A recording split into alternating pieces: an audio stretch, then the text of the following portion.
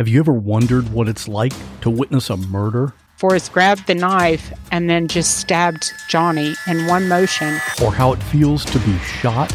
I was immediately hit by a barrage of bullets. Or how you would react if your spouse hired someone to kill you? And he was to put me in a grave with a bullet wound on my head. These are the stories you'll hear on the podcast called What Was That Like? True stories told by the actual person who went through it. You'll hear from a stalking victim. Came back upstairs, and when I came back and turned the corner into my room, I saw him standing there. You'll hear from a man who was kidnapped and tortured. I would do anything, say anything, to simply get away.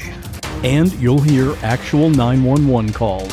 Take a deep breath. Oh my God! Take a deep breath. Oh my God! Take a deep Oh my God! Real people in unreal situations. Search for What Was That Like on any podcast app or at whatwasthatlike.com. This podcast contains adult themes and language, and some of the things that we discuss may be disturbing to some listeners. In this podcast, we discuss sexual assault, torture, race, and murder. Listener discretion is advised. Please take care of yourself.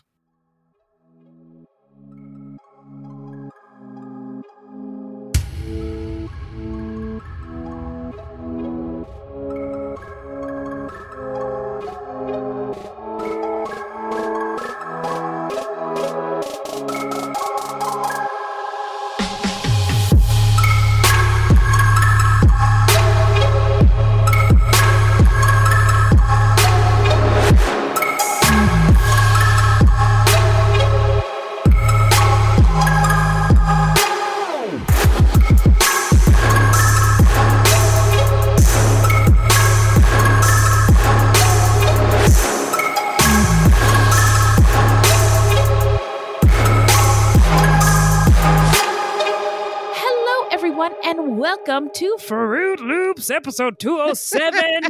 Bienvenidos, bitches. Buiti binafi, and thank you so much for listening. Yeah. Fruit Loops is a podcast about true crimes committed by people of color and those who are othered and the victims, because contrary to popular belief, not all serial killers are straight, cisgender, white dudes, and these crimes rarely get any public attention because the news is racist, allegedly. And we are Wendy and Beth. She's Wendy, a Black Latinx woman, and I'm Beth, and I just happen to be white. She is an ally and a co-conspirator. I like it. Thanks. We're not journalists, investigators, or psychologists. Just a couple of gals interested in true crime. Also, the opinions expressed in this podcast are just that, our opinions. All right, so who are we talking about today, Beth? Well, today we're talking about Reginald McFadden, a Black man who was imprisoned for a murder he committed at the age of 16. Then he was released after 24 years, only to commit a series of other murders in the span of 3 months. All right. Well, this is a hell of a story, but before we get into it, how you doing? I'm all right, keeping it together. Keeping it together. Yep.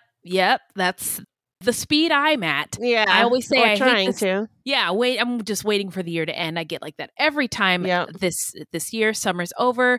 Fun is gone. We're not allowed to have any more fun for the rest of the year. We're just waiting for the clock to tick out until January 1st. Not what I'm doing.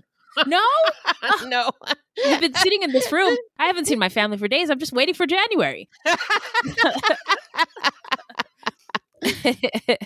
But things are good.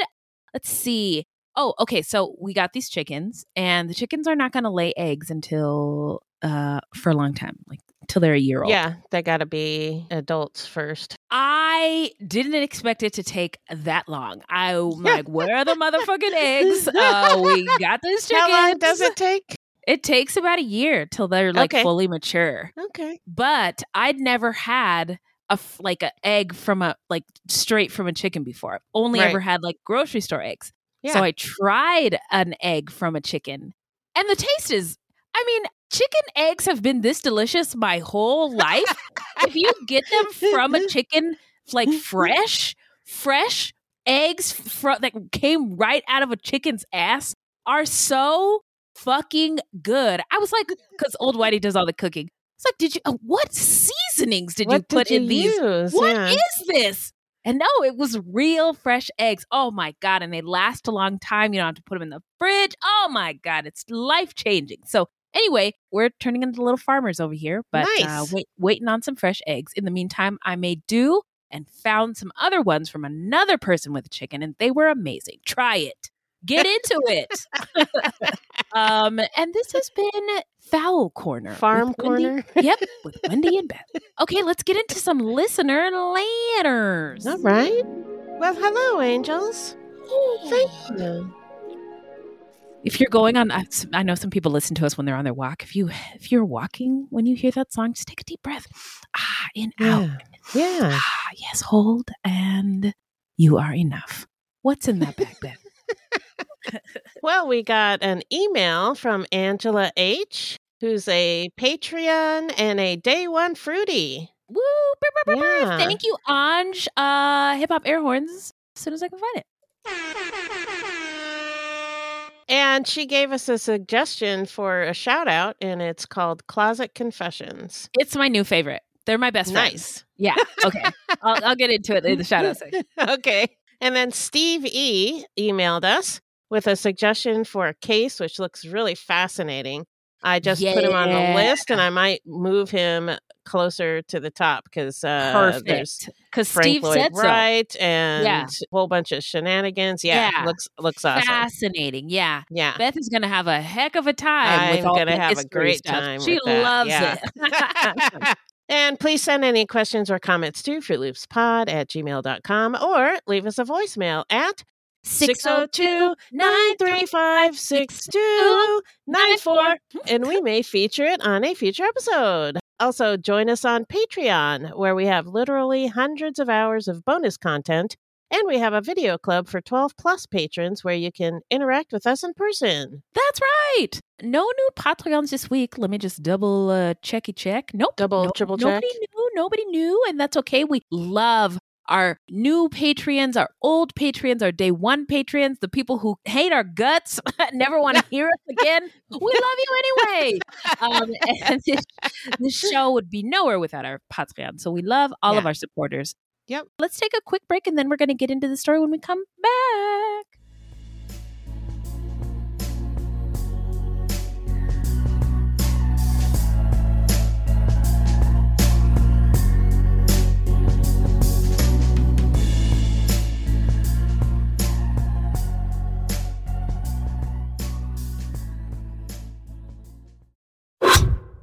So when the scammer uses the hypnotic method of building rapport, then they create dysfunctional, delusional reality.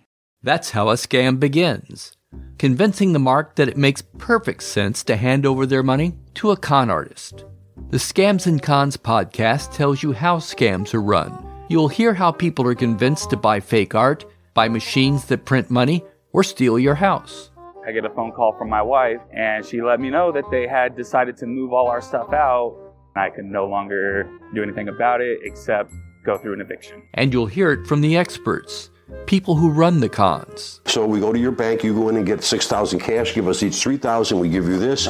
You go home, and what you find out is cut up newspaper. It's fun to know how the trick is done, and that's what Scams and Cons is all about.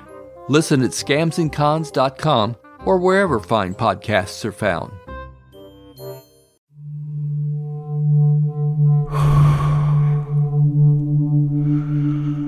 I'm an American vigilante.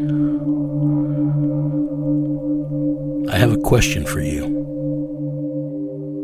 What would you do if someone you cared about was abducted, taken from you? Would you call me? Would you care about how I got them back? Download American Vigilante now.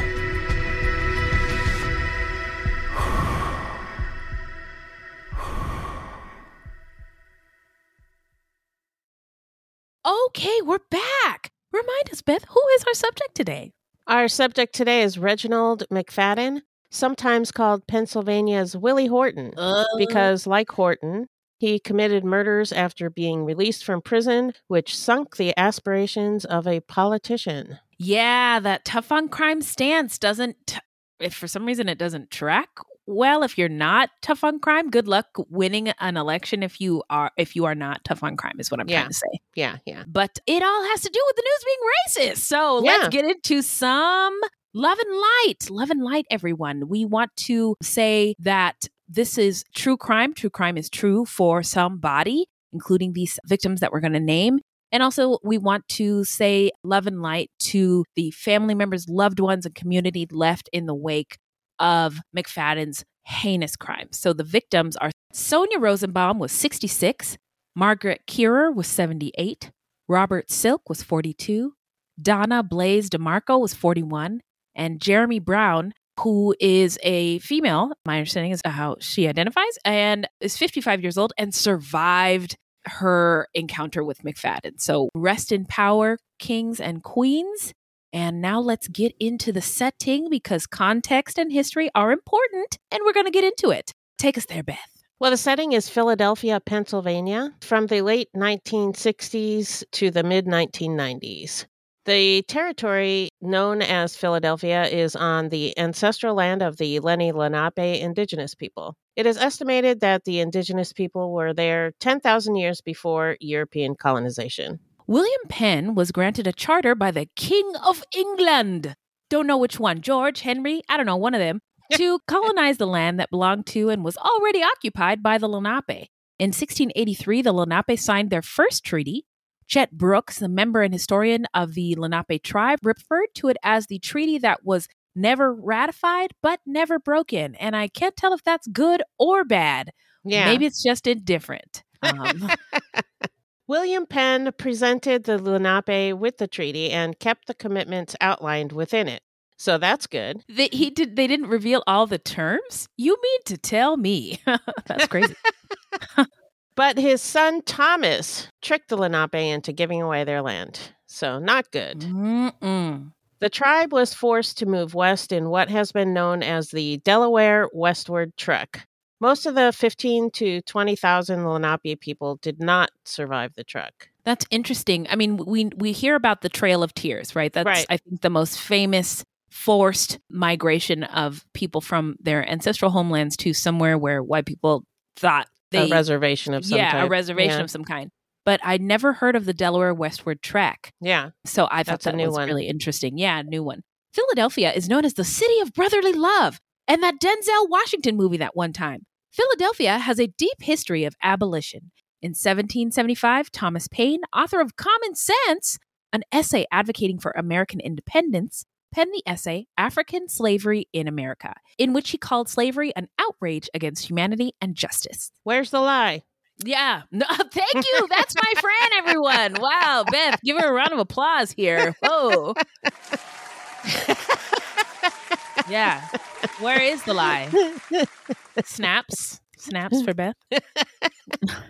The city was home to the Quakers, members of a Christian denomination who believed that slavery went against the golden rule. Do unto others as you would have them do unto you. Again, where's the lie? Nope, don't see one. None in sight. The Pennsylvania Abolition Society was founded by white Quakers in 1775 and eventually became a biracial organization. You love to see it. Yeah. In the 1770s, Philadelphia became the center of the American Revolution as the site for the First and Second Continental Congress, as well as the signing of the U.S. Declaration of Independence and the writing of the U.S. Constitution. While the American Revolution did not liberate all enslaved Africans living in the U.S. colonies, by the end of the Revolutionary War, Philadelphia had only 400 enslaved people, while its free Black population had grown to over 1,000. The causes of this transformation were multiple. Some supporters of the revolutionary cause came to recognize a clear contradiction between their calls for liberty and the practice of slavery. Again, no lies detected. Others grew to see slavery as a violation of deeply held religious beliefs. The Revolutionary War also presented opportunities seized by African Americans across the region. And I think, we talk about humanization of marginalized folks, people of color, LGBTQ folks. It is easy to treat people like dirt if you don't see them as human beings. Yeah. And the struggle continues. So anyway, the people who weren't enslavers claim to be Christians. So how do you reconcile Christianity and owning human beings. That doesn't make any sense. So if they're not human, then we can own them. Problem solved. Also, they had different slave Bibles. So Bibles that were read to the Black enslaved people were different from the Bible that white folks read on Sundays in their churches. And the slave Bible omitted all of the slave revolts because there was slavery in the Bible and there's murder and war in the Bible, but all those scenes are not included in the slavery ones in the enslaved Bible. So anyway, sorry, that's tangent. nuts. Yeah. So back to the Revolutionary War. There Black we people go. served on both the Loyalist and Patriot sides. Many supported the British Army as the most likely agent of emancipation. Others supported the Patriot cause in hopes of turning the American Revolution into a war for emancipation. Still others took advantage of the chaos of war to escape. You go. I'm just trying to stay alive. Who's going to help me do that? That's who I'll join. I mean, it's not complicated. No, not at all. Philadelphia was also central to the Underground Railroad, which helped free enslaved African people. The city aided people who escaped chattel slavery, and those people were deemed fugitives, and was home of the founding of the African Methodist Episcopalian Church by Richard Allen. But although Philadelphia has a legacy of abolition and criminal justice reform, the 20th and early 21st centuries of Philadelphia history have also been marked by corruption and heavy criminal punishment. Former police commissioner and mayor known to fellow cops as the General, Frank Rizzo, had a brutal and racist administration that the city is still grappling with to this day. Rizzo infamously once said that the Black Panthers should be strung up. Oh, God. Yeah, he didn't mince his words. I think I know what he means by that. And throughout Rizzo's career, his work was marked by the attacks of Black liberation groups, including the MOVE group, which we've talked about before. Yeah. But let's get into it. Yeah, let's talk about that again. Yeah. In 1985, under Mayor Woodrow Wilson Good Sr., the first African-American mayor of Philadelphia, MOVE was once again targeted by law enforcement. On the evening of May 13th, the police dropped a literal bomb on MOVE's new headquarters. It was a bomb. They didn't just, it wasn't an accident. No. Yeah, government-sanctioned murder of citizens is what it was. And there's a really great documentary called Let It Burn that chronicles this event, the events leading up to it. There's news reports of the escalating tension between police and the residents, and then the eventual bombing, and then the survivors, one of them was a child. And he was interviewed as well. It's horrific. Okay, I'm going to put that on our list of videos to watch. Yeah, it's really good. I know I've shouted it out before, but we weren't doing video club then. Right. But it's really great. So they knew that the building was occupied by men, women, and children. The building went up in flames, destroying 61 homes, killing 11 people, including the founder of MOVE and 5 children. And when you watch the documentary and hear about what they tried to do to survive, like they had buckets of water in the basement and were trying to keep the kids wet, but they still didn't survive. And leaving over 250 residents homeless. Wow. Only MOVE members survived. And by the way... Did you say 2? Only 2 MOVE members survived, yeah. Okay.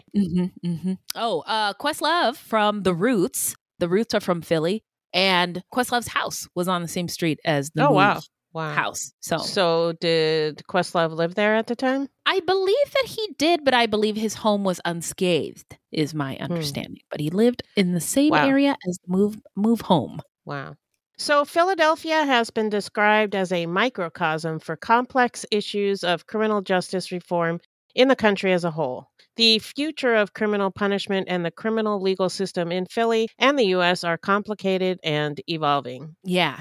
And just when it couldn't get any more interesting, Kim Kardashian's in the conversation. So we'll get into that later. A couple famous folks from Philly, because Philly, I mean, I've never been to Philadelphia, but everybody I admire from Philly, I was like, there must be something to the place. And people from Philly love it so much. So there's Quinta Brunson, Dick Clark, Mark Lamont Hill, Tina Fey, Kevin Hart, Billie Holiday, Meek Mill, The Roots, Patti LaBelle, M. Night Shyamalan, and Henry Box Brown, who during the enslavement time, he was a man who escaped freedom by mailing himself to abolitionists in Philadelphia. And I love that story. It's a really good kid story. Yeah. But anyway, so that's Philly in a nutshell. Let's get into the early life of Reginald McFadden. Hit it, Beth. Reginald McFadden was born into poverty on February 23rd, 1953 in Philadelphia, Pennsylvania. He was one of 10 children, and his father abandoned the family a few years after he was born. Reginald's mother began living with a man named James Woods. Woods was physically abusive towards all of the children, but according to Reginald, he was his stepfather's favorite person to beat on. Woods once beat him with an electrical cord until he ran away through the snow to his grandmother's house, halfway across town. He spent most of his time at his grandmother's house, who cared for him. In the early 1960s, Reginald dropped out of school and started spending most of his time on the streets. So the 60s was a crazy time for, I think, any American alive.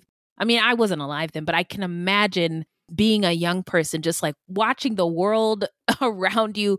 There's war, leaders are getting assassinated, civil rights, protests. It just must have been a really wild and difficult time for young people. So together with his older brother, Gordon and Victor, he joined a street gang.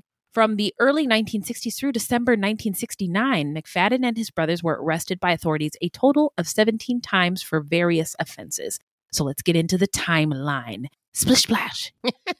In November 1969, McFadden, who was 16 at the time, was arrested in New York City on a charge of car theft and taken to the county jail. But his bail was paid by his mother, who then brought him back to Philadelphia. Went to the bar on the county jail. Then,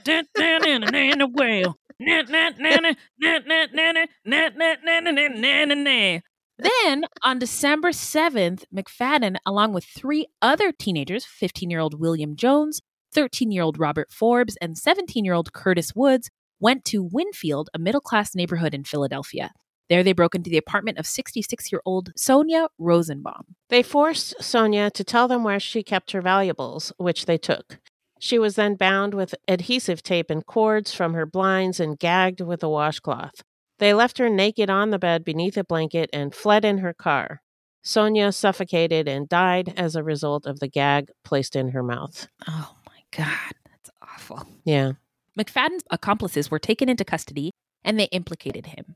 About 4:30 a.m. on December 11th, the police went to the McFadden residence to take him into custody and search the house. When the officers knocked on the door, McFadden's mother opened an upstairs bedroom window to speak with them. She told officers that she would come down to open the door, but that Reginald was not home, since he was incarcerated in New York on a stolen car charge. She then went to the bedroom where McFadden slept, informed him that the officers were there to arrest him, and told him to flee. McFadden went out an upstairs window onto a porch roof, but was apprehended when he jumped to the ground, then brought inside the house and placed under arrest. He was then handcuffed to a chair and left with his mother in the living room for approximately 10 minutes while the officers completed their search of the house. During their search, officers found jewelry and a number of other valuables that were later identified as belonging to Sonia by her relatives.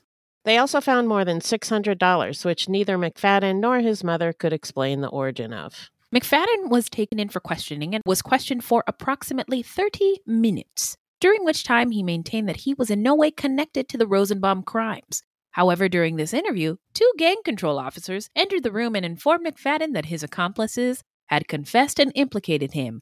Got him!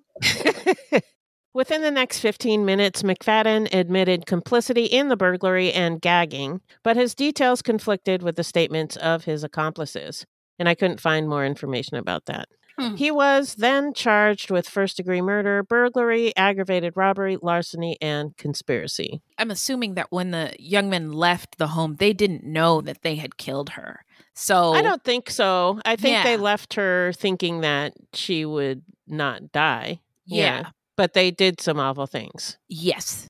Following a jury trial, McFadden was convicted of the murder as well as lesser crimes and sentenced to life imprisonment.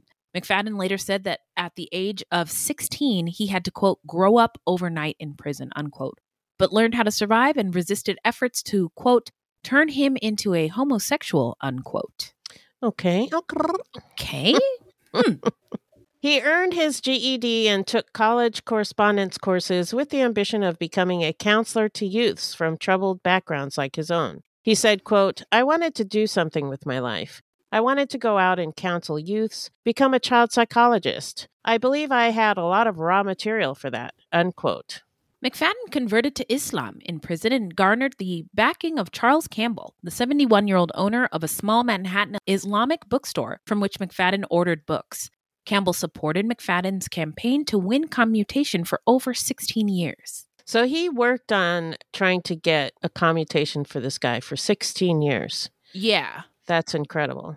That's a long time to hold it down for somebody. Right. And continue to support them. Yeah. So at one point in this young man's life, it was believed that he was redeemable. Yes. Yeah. And we all And he had supporters. Yeah. Yes. Campbell, along with retired school teacher Paul Ehrlich, Paul's wife Isabel, and others, were members of a loose-knit Islamic group known as Irfan, which means knowledge in Arabic, which was interested in the rehabilitation of prisoners. Members of the group corresponded with McFadden, talked with him on the phone, and traveled to Pennsylvania to meet him.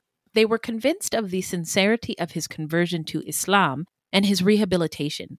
They pledged to support him through his re-entry to society. At the time, Pennsylvania was one of a few states that sentenced convicted murderers to life imprisonment without parole. But to give its 2,600 lifers some hope and to ease prison tensions, Pennsylvania let convicted murderers apply to the Board of Pardons for commutation.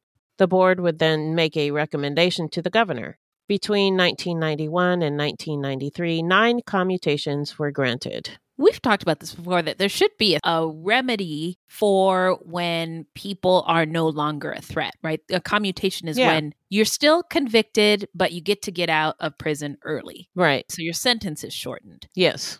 But it's an interesting idea. Like, I wonder if anybody in the meeting was like, excuse me, did you say release murderers? Yeah. I have a couple questions. Yeah. In early 1992, as he had done 7 times before, McFadden filled out a clemency questionnaire that listed his past crimes, the reasons mercy was warranted, and the names of willing sponsors.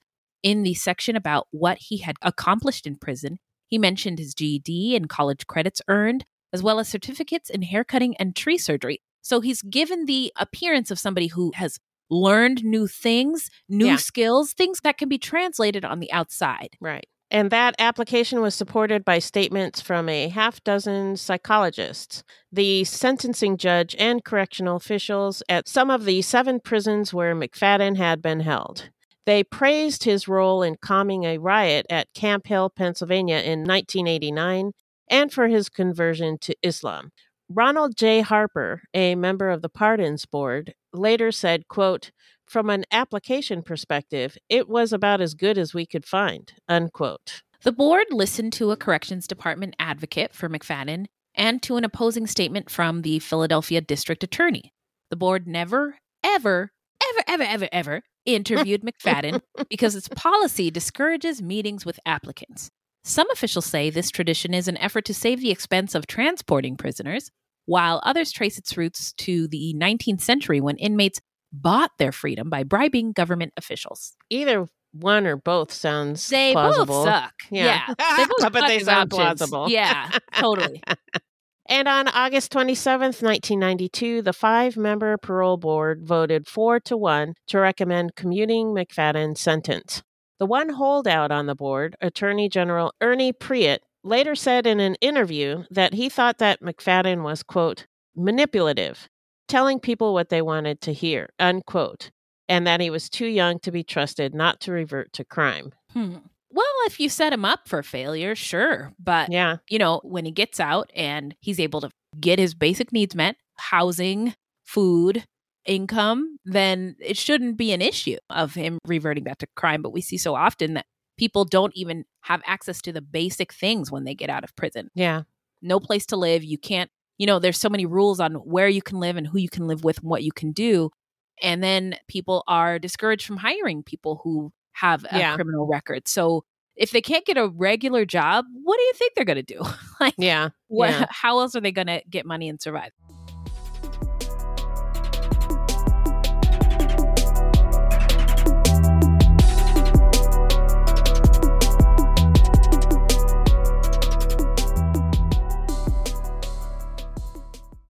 My name is Bill Huffman, and I am a former Cleveland news producer, and I am now the host of the podcast, Who Killed?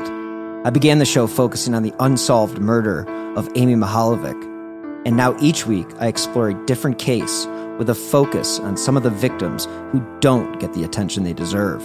I have a deep catalog of over 225 episodes, so there is a guarantee there will be something for you. Who Killed is an evergreen podcasts, killer podcasts, and slow burn media production. Subscribe today wherever you get your favorite shows. True terrors of horror, bizarre happenings, unexplainable events. On our podcast, Disturbed, terror takes center stage. Each episode is a journey into the darkest corners of human existence, delving into bone-chilling tales of kidnappings, serial killers, maniacs, and the very essence of your worst nightmares coming to life on this weekly true horror show. Disturbed is not for the faint of heart. It's an exploration of real, unadulterated horror sourced from everyday people. Each episode is a descent into the macabre, where we narrate stories that will leave you on the edge of your seat and crawling in your skin. We navigate the disturbing narratives that lurk in the shadows, offering a raw and unfiltered listen into the most terrifying aspects of the human experience. Enter at your own risk and let the unsettling tales unfold in the haunting realm of Disturbed. And remember, listeners, stay safe out there.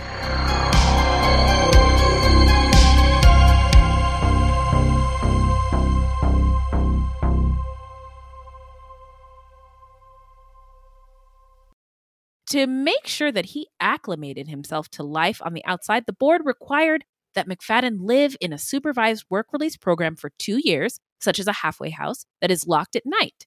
The decision was then forwarded to Governor Bob Casey Sr., who did not sign it until the summer of 1994, almost 2 years later. Unfortunately, the documents from the Pardons Board were confusing.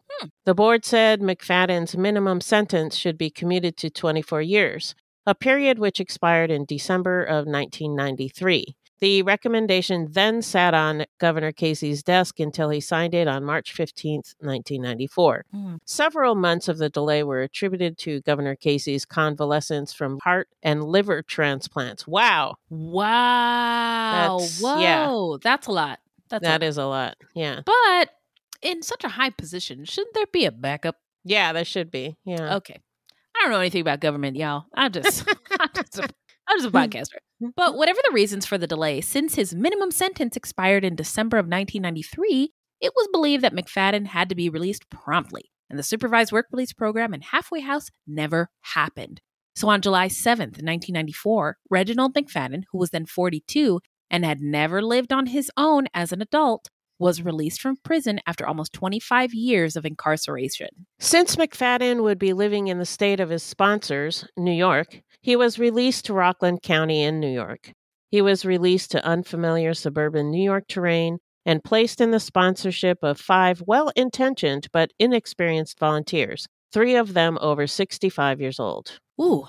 Pennsylvania Attorney General Ernie Priet later stated that he was, quote, dumped into the lap of a retired New York teacher who was unprepared and unable to handle him, unquote. Charles Campbell said that he could see McFadden struggled with life on the outside. Quote, much like a stubborn teenager resisting parental control. It was as if he went back in time once he got out of prison. He was a case of arrested development, a 16-year-old in a 41-year-old's body, unquote. Yeah, I've heard men who are incarcerated when they're younger described that in that same way. They're stunted. That they're a boy trapped in a man's body with that same they never got a chance they went to grow into. up.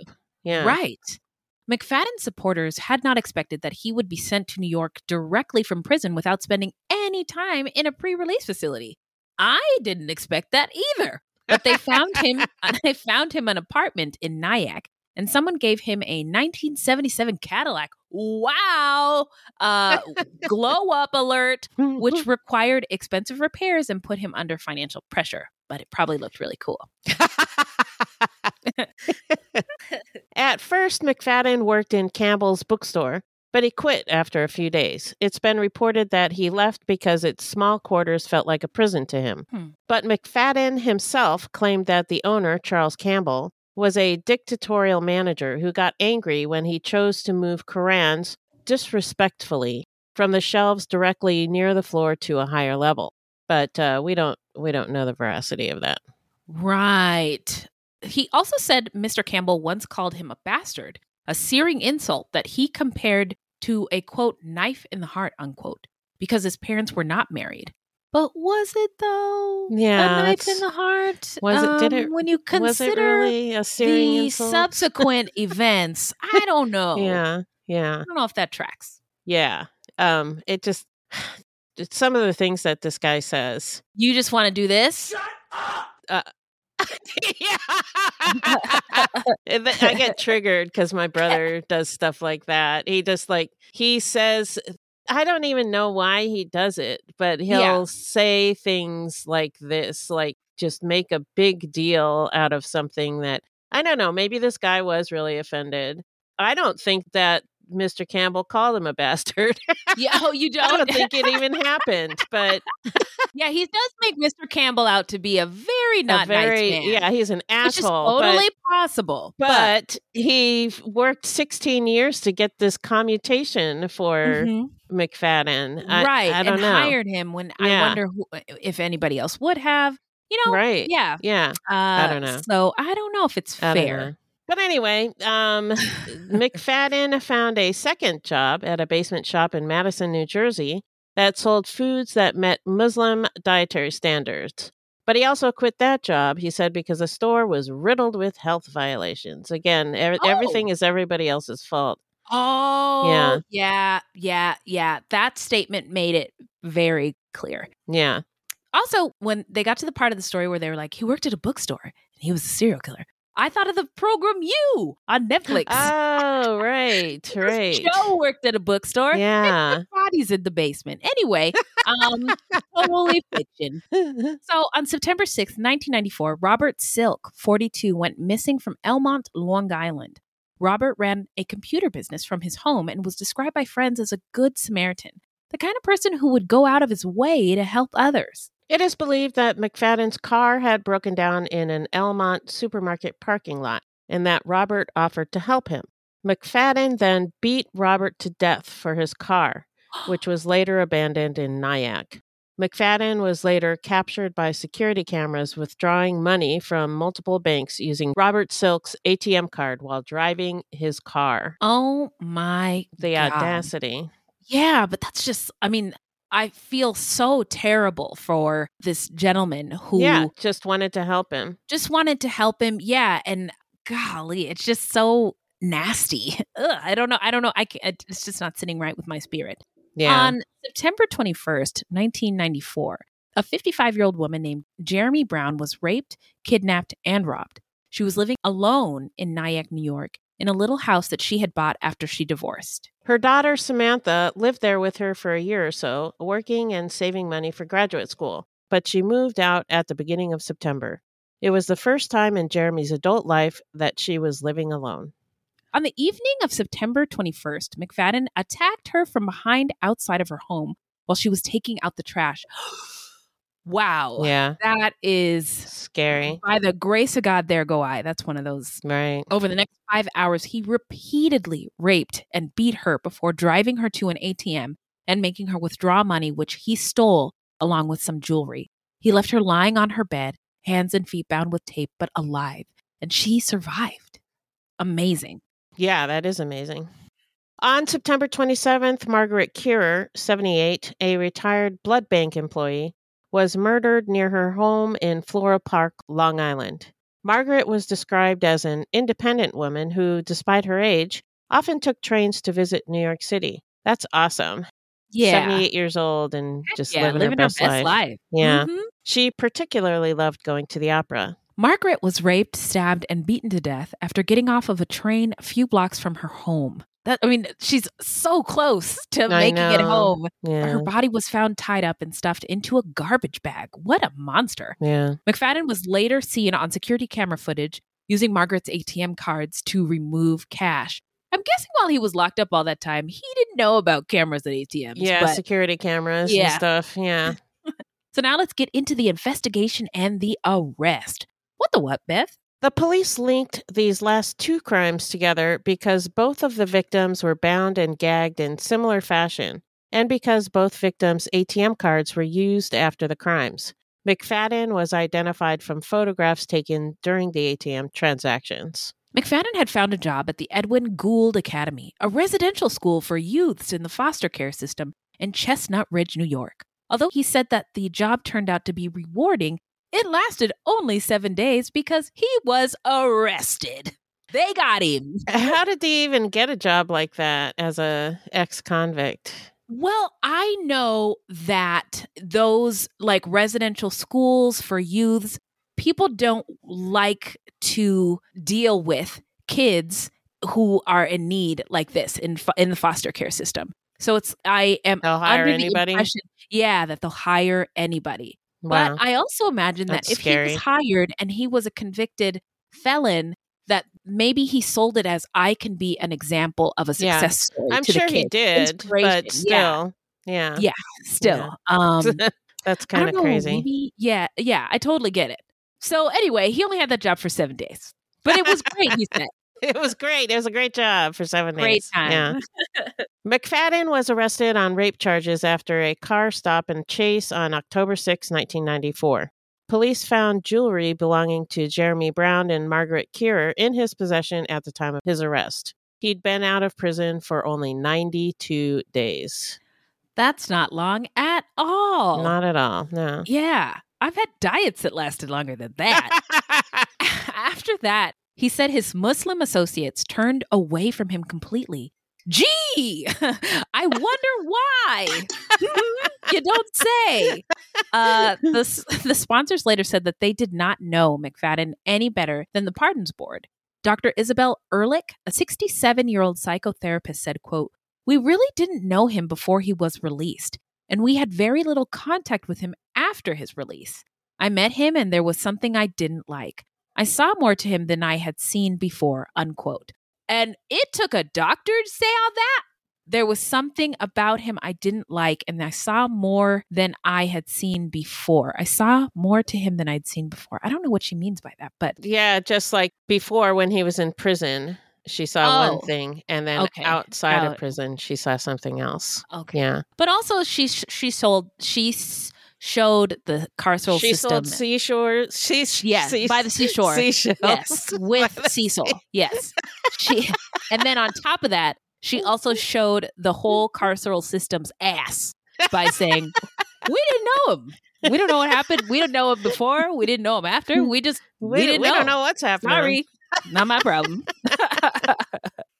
The Rockland County District Attorney said authorities believe that from statements McFadden made that there could be other victims who were killed during the 3 months between McFadden's release from prison and his arrest on October 6th.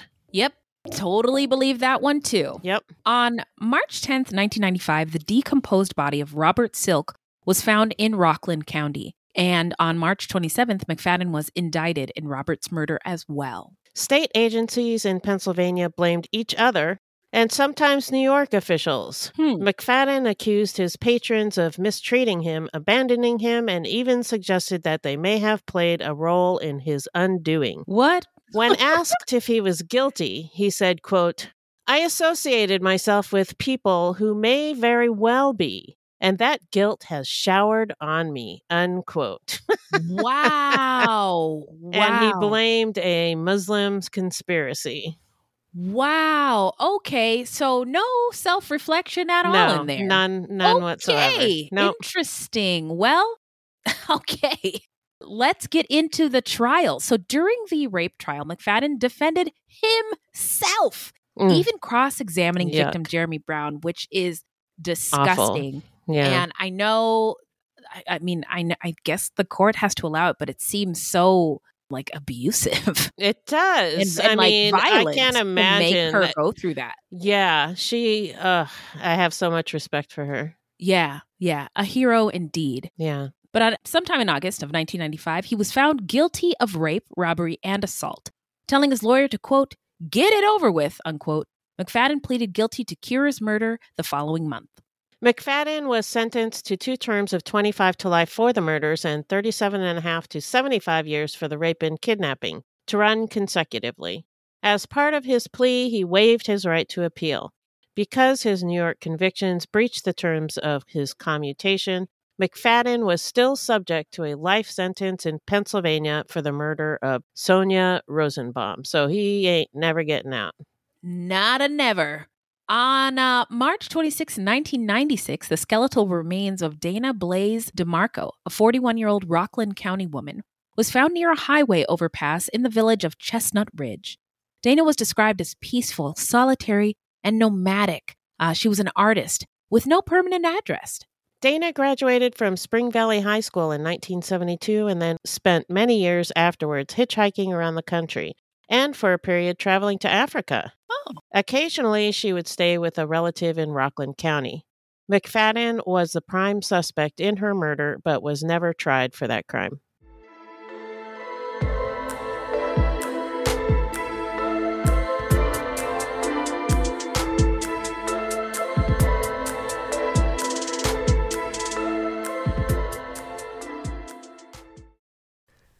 From DNA testing to the Dixie Mafia, Crime Capsule brings you new stories of true crime in American history. I'm your host, Benjamin Morris. Join us for exclusive interviews with authors from Arcadia Publishing, writing the hottest books on the most chilling stories of our country's past. You can find us wherever you get your favorite podcasts or on evergreenpodcasts.com. Crime Capsule. History so interesting, it's criminal. All right, so now let's get into where are they now? Well, McFadden said he was not particularly upset about being back in prison. This just in from McFadden. Quote, this has been my life. My life has always been this way, unquote. He also said, quote, there are a lot of Reginalds in prison. These people are going to come out someday, unquote. And then McFadden, isn't this ironic? He died on March 6th, 2023 at age 70. At the Wenday Correctional Facility in Alden, New York. After McFadden's conviction, Jeremy Brown, who survived McFadden's attack, revealed her identity, which had been kept confidential previous to then. And she subsequently became an advocate for crime victims. I think that is remarkable when people are able to do that, take their pain, most awful thing that happened to them and turn it into a triumph. And help other people. Remarkable. McFadden's arrest had an immediate impact on the gubernatorial election. In 1994, the same year that McFadden was released from prison, Mark Singal became the Democratic nominee for Pennsylvania's governor. His opponent, Republican U.S. Congressman Tom Ridge, seized on Singal's vote in favor of McFadden. Ridge adopted the slogan, "Life means life," and ran a series of ads depicting Singal as soft on crime for voting to commute the sentences of lifers. McFadden has been called Singal's Willie Horton. A note on Horton: during the 1988 presidential election, Horton became a central figure in George H.W. Bush's campaign and a way to imply that his opponent, Massachusetts Governor Michael Dukakis, was soft on crime, emphasizing Bush's support of the death penalty. I remember when I first saw that Willie Horton ad in me too. Social studies class. And I was the only one who was like offended. Really? The other kids were like, God. we're not seeing the problem here. So anyway, I remember it live. I remember when this was all happening. Yeah. What emotions did it? Because it's meant to scare the shit out of It made me angry. White voters. Yeah. Yeah, it made me angry. Yeah. Yeah. Because I could see the racism. Yeah. And were you voting age at that time? Yeah. So what'd you do with all your George H.W. Bush bumper stickers? I burned them in the trash. Just kidding. I know you didn't do that, friend. Never. I would never. So despite the fact that William Horton never even went by the name Willie, he was called Willie Horton throughout the campaign. Wow. The renaming of Horton, who is black, has been viewed as the product of racist stereotyping. It sure is. Yeah. Wow, I didn't know that his name wasn't even Willie. Yeah. Oh my God. That is pretty blatantly racist when refusing to give somebody's name right. Actual full name. Yeah. Yeah. Wow. I didn't even think about that. So thank you so much. This has been illuminating. And this has been Fruit Loops. The show comes out every Thursday. Bye. Anyway, Horton was convicted of murder and incarcerated at a Massachusetts prison at the age of 23 with a life sentence. He was serving out his time in prison until he was approved for the prison's furlough program, which was not unusual at the time. But while he was out on furlough, he escaped and committed more crimes, including robbery and rape. His case stoked a debate on whether criminals should be allowed temporary furloughs from prison. A prominent PAC ad for Bush about Horton has been widely characterized as a textbook example of dog whistle politics. The ad used Horton's mugshot, and he became part of an infamous election season strategy to stoke fear and racial anxiety among white voters. And it worked. Yeah, it worked. It worked. But anyway, back in Pennsylvania, Tom Ridge won by over 200,000 votes. Singles' defeat in Ridge's election were catastrophic for lifers in Pennsylvania. The conditions of their incarceration were harshened, and the possibility of release through commutation all but vanished. As governor, Mr. Ridge nominated Martin F. Horn to be commissioner of the Department of Corrections and made good on the promise to convene a special legislative session on crime. Oh boy! Which resulted in significant changes in the commutation process. Foremost among them was the provision that commutation of life sentences requires a unanimous vote of the board. Therefore, any board member has the unilateral power to veto any applicant. I don't like that process. In 2020, Kim Kardashian, an advocate for prison reform, met with then Lieutenant Governor John Fetterman, I'm a fan of his, who was working to reform the state's commutation process. Kardashian said, quote, I think everyone is aware of the potential risk of somebody coming out and committing a crime. So I'm very mindful of that. Millions of people are behind bars that just don't deserve to be. There just has to be a balance. There has to be a better system than what we have now, unquote. And scene. So this might be one of the only times I've ever agreed with Kim Kardashian. Oh, Fran. She's a billionaire. I actually don't know much about her at all, so. Oh. I do know that she is an advocate for prison reform. Yeah. And which is cool. We can get down for. Yeah. I wonder if she'll be a crime con. See you there, Kim. Yeah, probably not.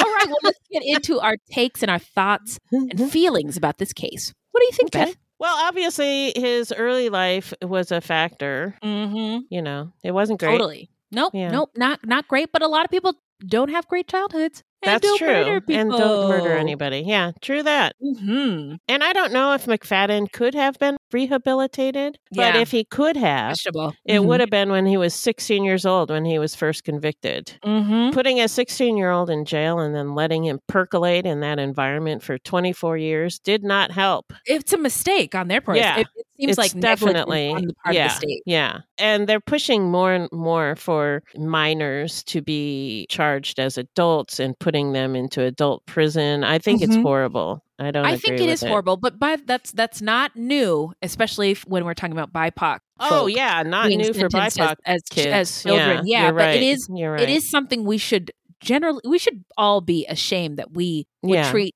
children this way. Yeah. So sending teenagers to prison and expecting a good result is dumb. Thank you. That's just dumb. Thank you. That's my wise friend. I think they thought he'd just never get out, and they didn't care. Right. Once they lock that gate or doors or like, bars, bye. Bye. Yes. Yeah. Wash their hands. Yeah. But if there's any chance someone could be let out from prison, we need to think about what we're doing to these people. Yeah. To me, it's not all about punishment, especially if we expect some of them to re-enter society. We need to do better. Yeah. I think McFadden said, people get out. So there's more Reginalds there has in to be there. something to do. Yeah. Yeah. That said, this guy was awful. And some of the things that he said really triggered me. My stuff with my brother, stuff that my brother would say, twisting things around, and nothing was ever his fault. Yeah. And I think Attorney General Pruitt was right when he said that McFadden was manipulative, telling people what they wanted to hear. I think so. I think he was. Yeah. Yeah. I agree. I also thought that it was interesting that he chose older people to victimize. Reportedly, the only one in his family who cared for him was his grandmother. Right. So I don't know what that's all about. He may have targeted older people because they were more vulnerable, or they may have been stand-ins for his mother or grandmother. I don't know. Yeah, I just thought it was interesting. Either. I agree. That is an interesting thought. We'll never know because he's dead. Yeah. Also, he would never tell us, probably. You don't think so? If no, Barbara Walters was like... No, he'd lie. Yeah. Yes, he would, to make us seem like we're crazy for thinking we're the weirdos, and he would never do anything bad. Disorder when you... I mean, narcissism can be a part of psychopathy. I wonder if he's a psychopath. Oh, good question. Well, if he wasn't before he went in, certainly was after. He was after, certainly some... I think that, I don't know that much about when our personalities get set. Fully formed? Yeah. Like Jell-O? Yeah. I mean, I think about myself when I was younger, and I was a completely different person than I am now. So I don't know. And we're products of our environment, right? So if you go into a violent place where you're treated inhumanely, when you get out, how do you think you're going to view other human beings when you get out and treat them? So yeah. I think prison has always been a place where we put people who committed crimes and did things that, society doesn't like it. That's awful. Get that out of here. And we just put people in there, set it, and forget it. Yeah. But you can't do that with people. And I think the conversation about like what justice really looks like, and victims and rehabilitation and the carceral system have evolved and become louder in recent years, which I applaud and I think is wonderful. In this case, it seems like the people in charge were aware something has to be done. Let's just put together this it's like they paper mache'd a parole board, and it didn't go far enough. Not interviewing the person who's actually seeking the commutation seems like a big mistake. Yeah, that doesn't seem like a good idea at all. Yeah, but I totally understand wanting to vet somebody before they get sent out into the world. And so I'm all for that. It just seems like they didn't go far enough. Yeah. And I think, what McFadden did is disgusting and awful. And I think what Willie Horton did is awful. And those people should be held accountable for what they did to innocent people. My heart goes out to all the victims in this case and everybody left in McFadden and Willie Horton's wake. We should do an episode on him, by the way. Yeah. We should. He's not a serial killer, but we've done episodes that are not serial killers before. So I think we could squeeze it in. Yeah. Absolutely. It might be fun to go back and do the most racist news events around most racist crime stories of all time. Yeah, it could be our election special. Oh, yeah. Yeah, it's a good idea. Just a thought. So we lock up a lot of people in this country, more than any other country on the entire planet. And so I'm sure there are positive stories of people who, despite the odds, after getting out of prison, do good things. And my wish is we hear more about that so that as a collective, as a society, we can see it's possible. Here's what's working. Here's what's not. The examples are out there. I've seen them. I just wonder why not everybody has seen them. Yeah. And there's also systemic factors that lead people to commit crimes or be seen as criminals in the first place. And then they get wrapped up in the system. You know how it goes. But it is really difficult after we take all those steps to lock somebody up, rehabilitate them, and get them out. Once they're out, what happens then, right? They reintegrate into society, have to live. And so what are we going to do to make sure that can be done so people don't have to revert back to crime? Right. So anyway, I thought that this was a very interesting case. And I love when we get to take a look at carceral systems and where things may have went wrong. So thanks for being my friend and talking about thank you. Thank you. This was awesome. Yeah. Okay. Yeah. Bye. No. Oh, look. Not yet. Wait a minute. It's time to not to get murdered. So if you love true crime and you don't want to die, here's a tip for you. This segment was not intended to be victim blaming. We thought of this segment because I read somewhere that a lot of people listen to true crime because they want to know what they can do to be safer.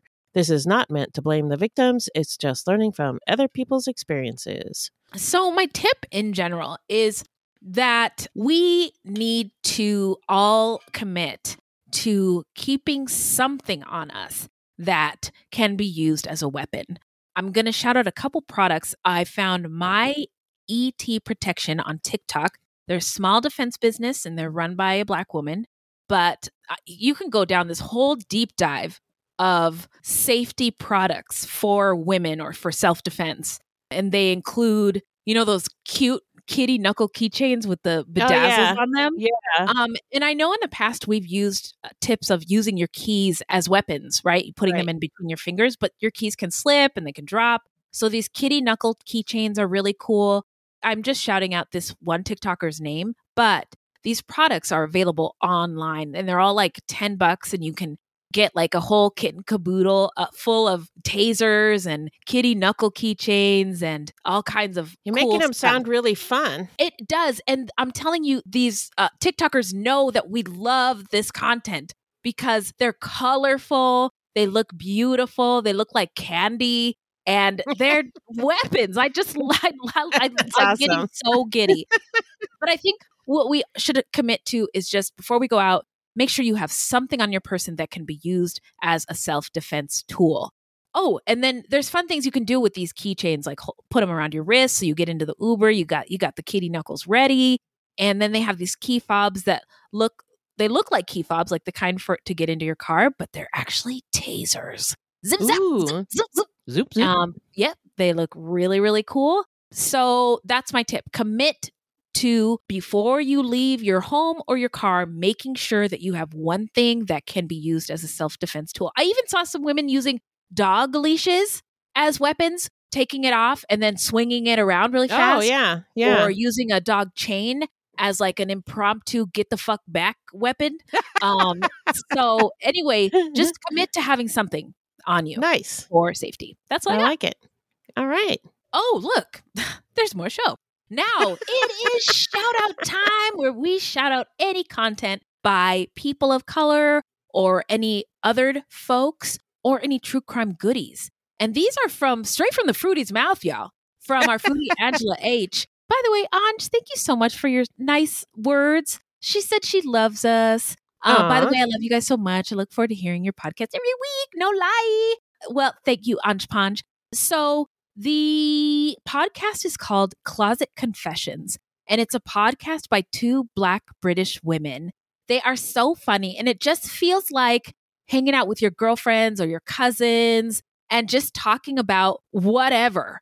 They were talking about, children on planes this last episode I listened to, and I was just cackling. Like, it was just fun. It's fun to be in conversation, but not. That's why I love podcasts anyway. Yeah. Like listening to like a fly on the wall. Exactly. And so if you are a Black woman and wondering, where are my people at? This is a good place. So Closet Confessions is a great podcast.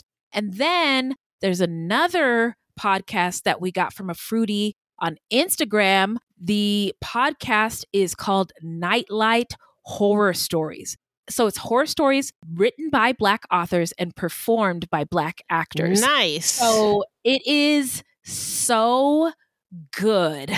It's just in time for Halloween and like that's awesome.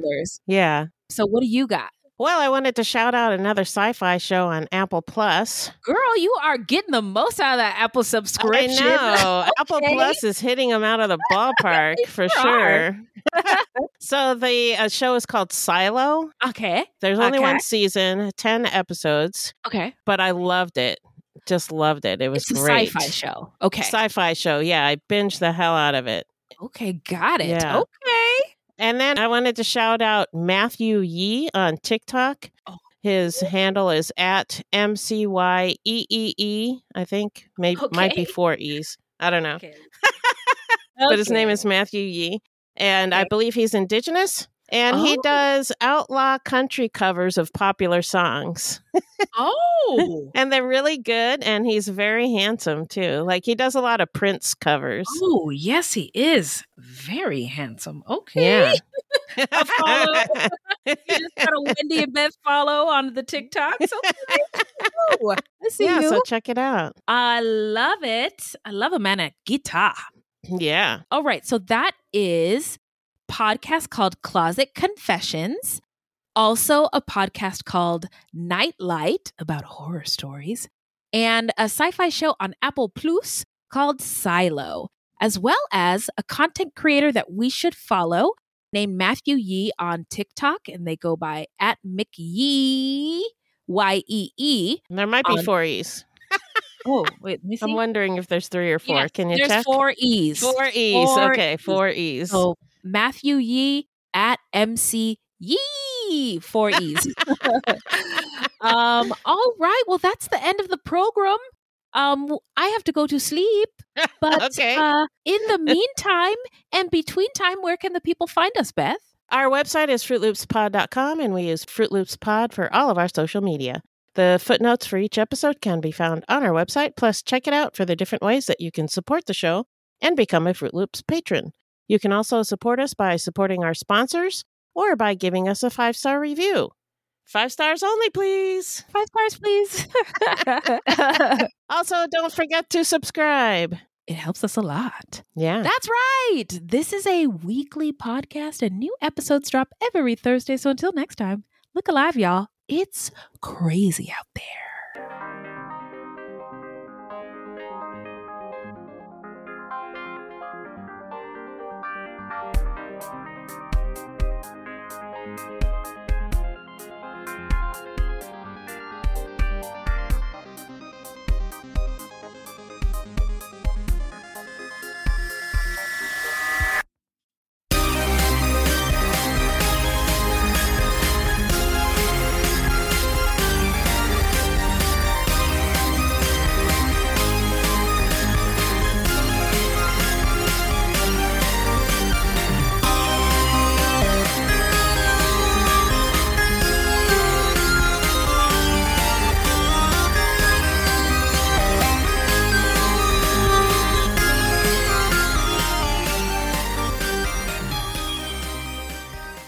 Oh, my dog.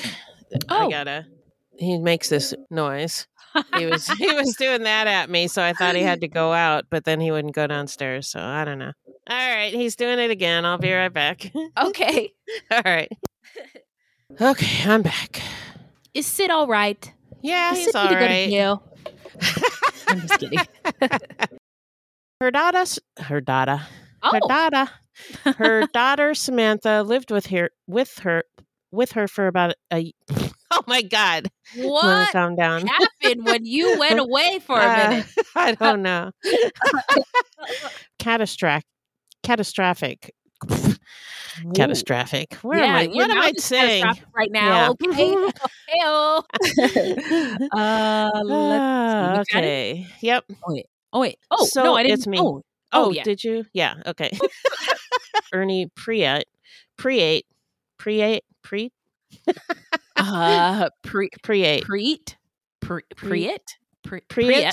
She is an ally and a co-conspirator.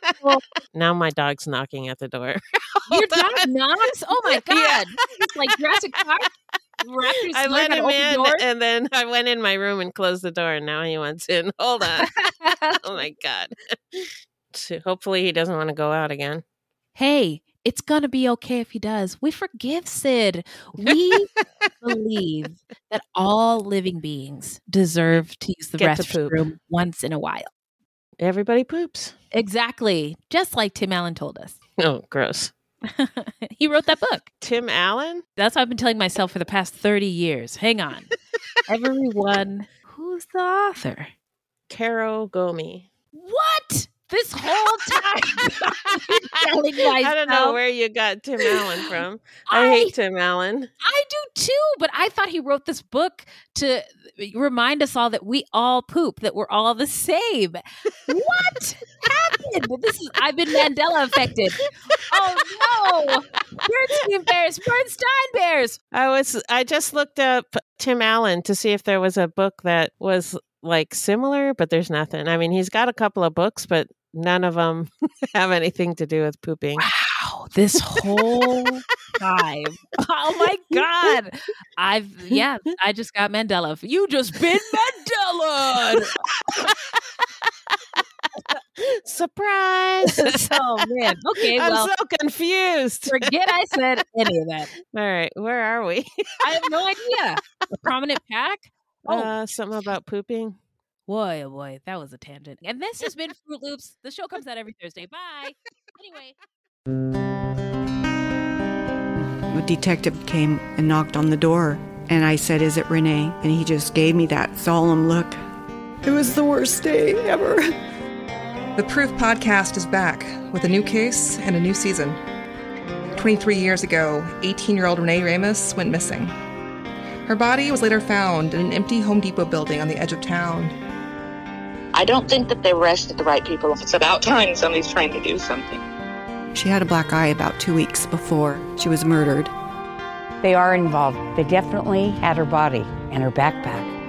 You know people are going to judge you, right? Of course. They're judging me now. They've been judging me damn near my whole life. You can listen now to Season 2 of Proof, wherever you get your podcasts, and follow along with us as we reinvestigate the murder at the warehouse.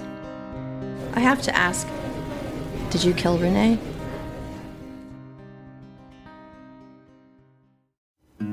Something is creeping in. Don't follow it down. Let me introduce you to Barry Clew, an authorised financial advisor from New Zealand and a very special kind of stain on humanity. He was a very knowledgeable young guy. He was a registered financial advisor. Type of guy that was bending over backwards to help you. Now, you could be forgiven for thinking that Barry sounds like a great guy. And you'd be right. Well, right up until the point when you're wrong. It was all fictitious. You stole from my son who has a disability. Chris never knew. He died believing that we're all taken care of. A psychopath is somebody who lacks empathy, acts impulsively. I think there's a strong case that Barry might be all of those things, actually. To find out how Barry Clew stole over $15 million from 81 victims, subscribe to Clueless, The Long Con. That's Clueless, spelt Klooghless.